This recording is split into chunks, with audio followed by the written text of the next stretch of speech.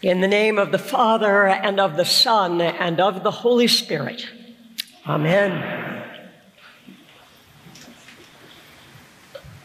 It is wonderful to be here.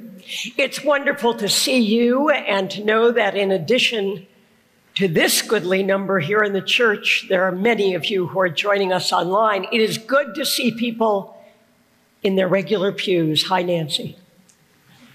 It's how you know you're in church. After this service, those of us here will move to 71st Street for our annual homecoming picnic, and some of our younger children and families will also join us outside to receive communion and then enter into the party.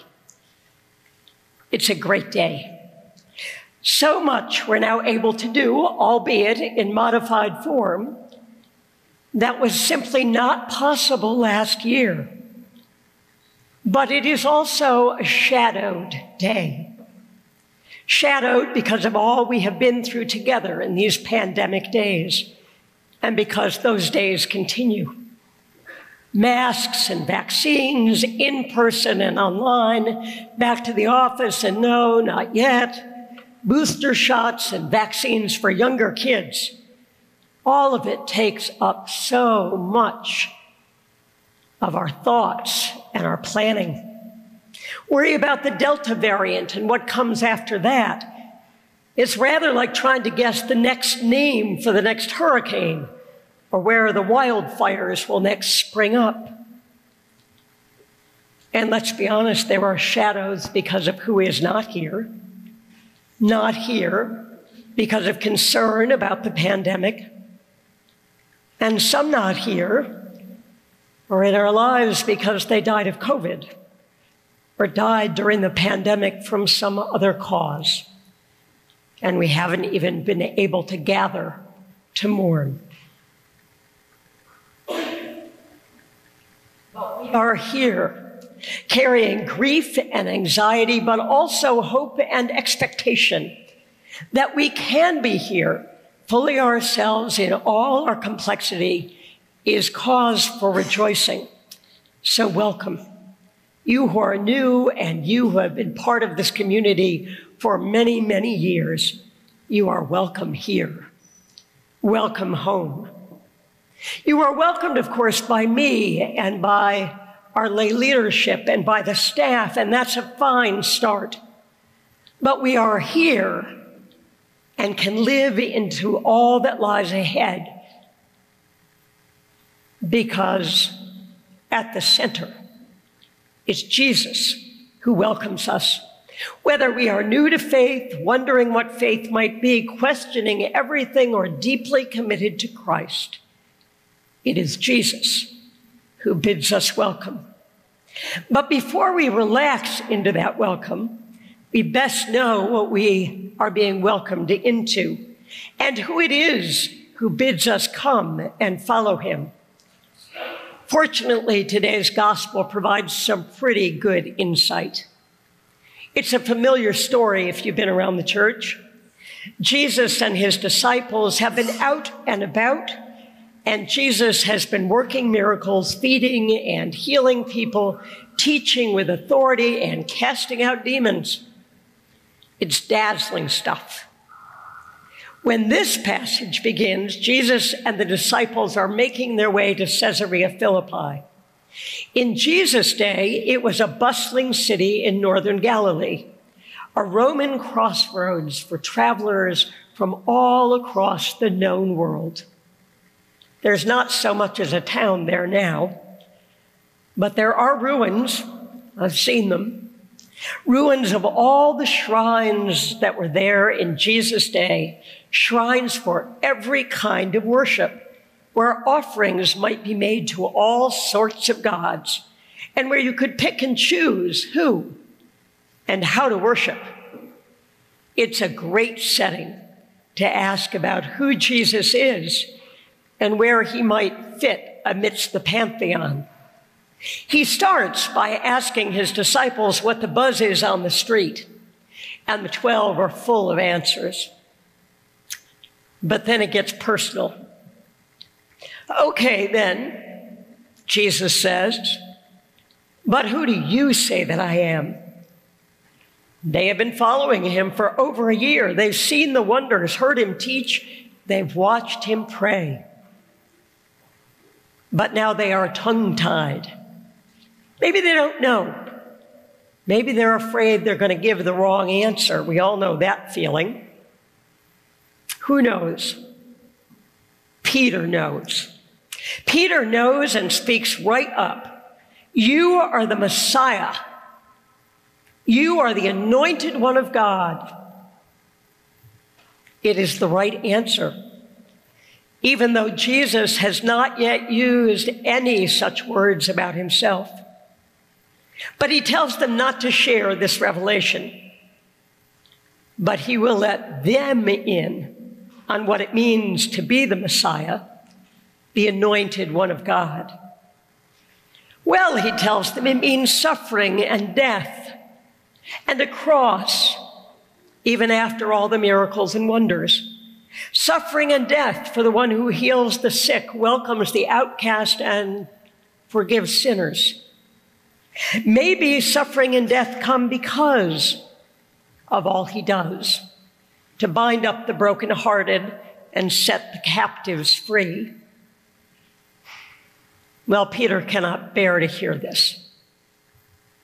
He rebukes Jesus, telling the one he has just recognized as the Christ that he is wrong. I think it is the very definition of chutzpah. But Jesus then rebukes Peter even more fiercely in return, calling him out as being in league with the devil.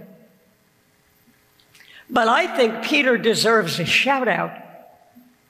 It was brave to risk saying who he believed Jesus to be, brave and foolish to seek to tell Jesus who Jesus is and must be, braver still to listen to the rebuke that places him in league with Satan, and bravest of all, to hear Jesus describe the path ahead for Jesus and for his followers, and to keep going.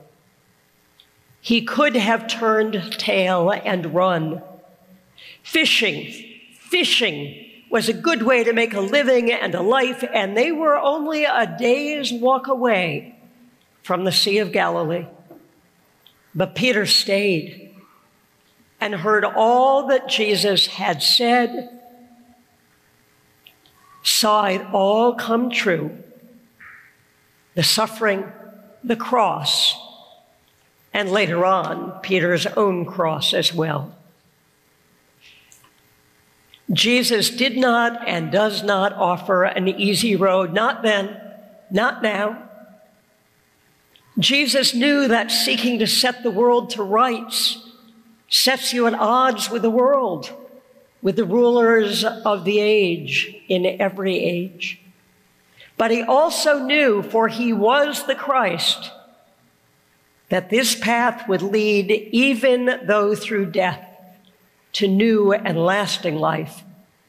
And in its wake, such a life can change a world crippled by dis-ease of every kind. Most of us, most of the time, want the Jesus Peter wanted, the miracle worker, or the one who cares for the outcast and welcomes children into his arms. We get that Jesus. We have that Jesus. That, too, is a revelation of who God is. But it must always be wedded to the revelation of God's unwillingness to settle for things as they are. G.K. Chesterton, a British writer and theologian of the late 19th and early 20th century, wrote, "The Christian ideal has not been tried and found wanting. It has been found difficult and left untried." There is a great deal ahead of us. a great deal for us at St. James this year. Church school and adult forums, choirs and Bible studies, faith in action in our parish house, with partners in the Bronx and with children, with parents in prison. And there will also be the daily round of care that we offer to one another in ways small and large. There will be confirmation for adults and youth, and a chance to enter into the work of racial reconciliation in your own life and with others. Not to mention occasions to rejoice with each other, to celebrate baptisms and weddings, and to mourn together when grief and loss come to us and the world. But all that we undertake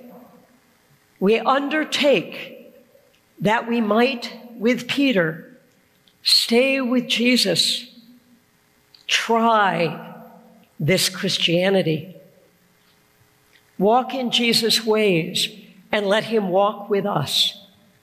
We acknowledge the difficulty of the Christian life, but we are determined to try it for our sake and for the sake of the world. So let's follow in Peter's footsteps, staying the course, staying close to Jesus. It may be the bravest thing we shall ever do, the bravest and the best. In the name of our crucified and risen Christ. Amen.